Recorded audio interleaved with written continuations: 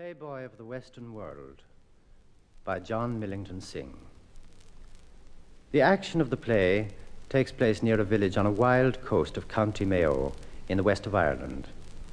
The first act passes on an evening of autumn, the other two acts on the following day. The scene is a country public house, or shebeen, very rough and untidy. There's a sort of counter on the right with shelves above it, holding many bottles and jugs. There is a large open fireplace with a turf fire and a door leading directly to the open air. Peggy and Mike, a wild-looking but fine girl of about 20, is writing at the table. 6 yards of stuff for to make a yellow gown, a pair of lace boots with lengthy heels on them and brassy eyes, a hat is suited for a wedding day, a fine tooth comb to be sent with 3 barrels of porter in Jimmy Farrell's creel cart on the evening of the coming fair to Mr. Michael James Flaherty.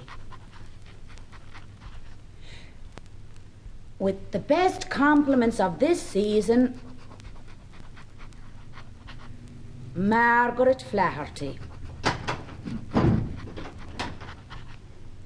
What ails you, Sean Keogh? Where's himself? He's coming. To Mr. Seamus Mulroy, wine and spirit dealer, Castlebar. I didn't see him on the road. How would you see him in a dark night this half hour gone by?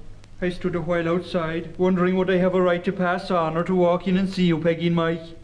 And I could hear the cows breathing and sighing in the stillness of the air, and not a step moving any place from this gate to the bridge. It's above at the crossroads he is, meeting Philly Cullen, and a couple more are going along with him to Kate Cassidy's wake. And he's going that length in the dark night? He is, surely, and leaving me lonesome on the scruff of the hill.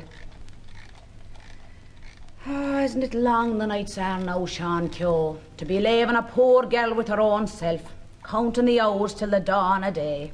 If it is, when we're wedded in a short while, you'll have no call to complain, for I've little will to be walking off to wakes or weddings in the darkness of the night. You're making mighty certain, Shawneen, that I'll wed you now. Aren't we after making a good bargain? The way we're only waiting these days on Father Riley's dispensation from the bishops or the court of Rome.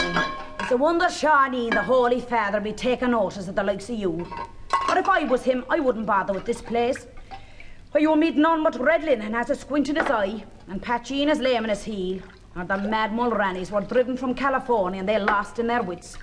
We're a queer lot these times to go troubling the Holy Father on a sacred seat. If we are, we're as good this place as another maybe, and as good these times as we were forever. As good is it? Where now will you meet the like of Danny and Sullivan, knock the eye from a peeler? Our Marcus Quinn, God rest him, got 6 months for maim and yours, and he a great warrant to tell stories of Holy Ireland, till you'd have the old women shedding down tears about their feet. Where will you find the like of them, I'm saying?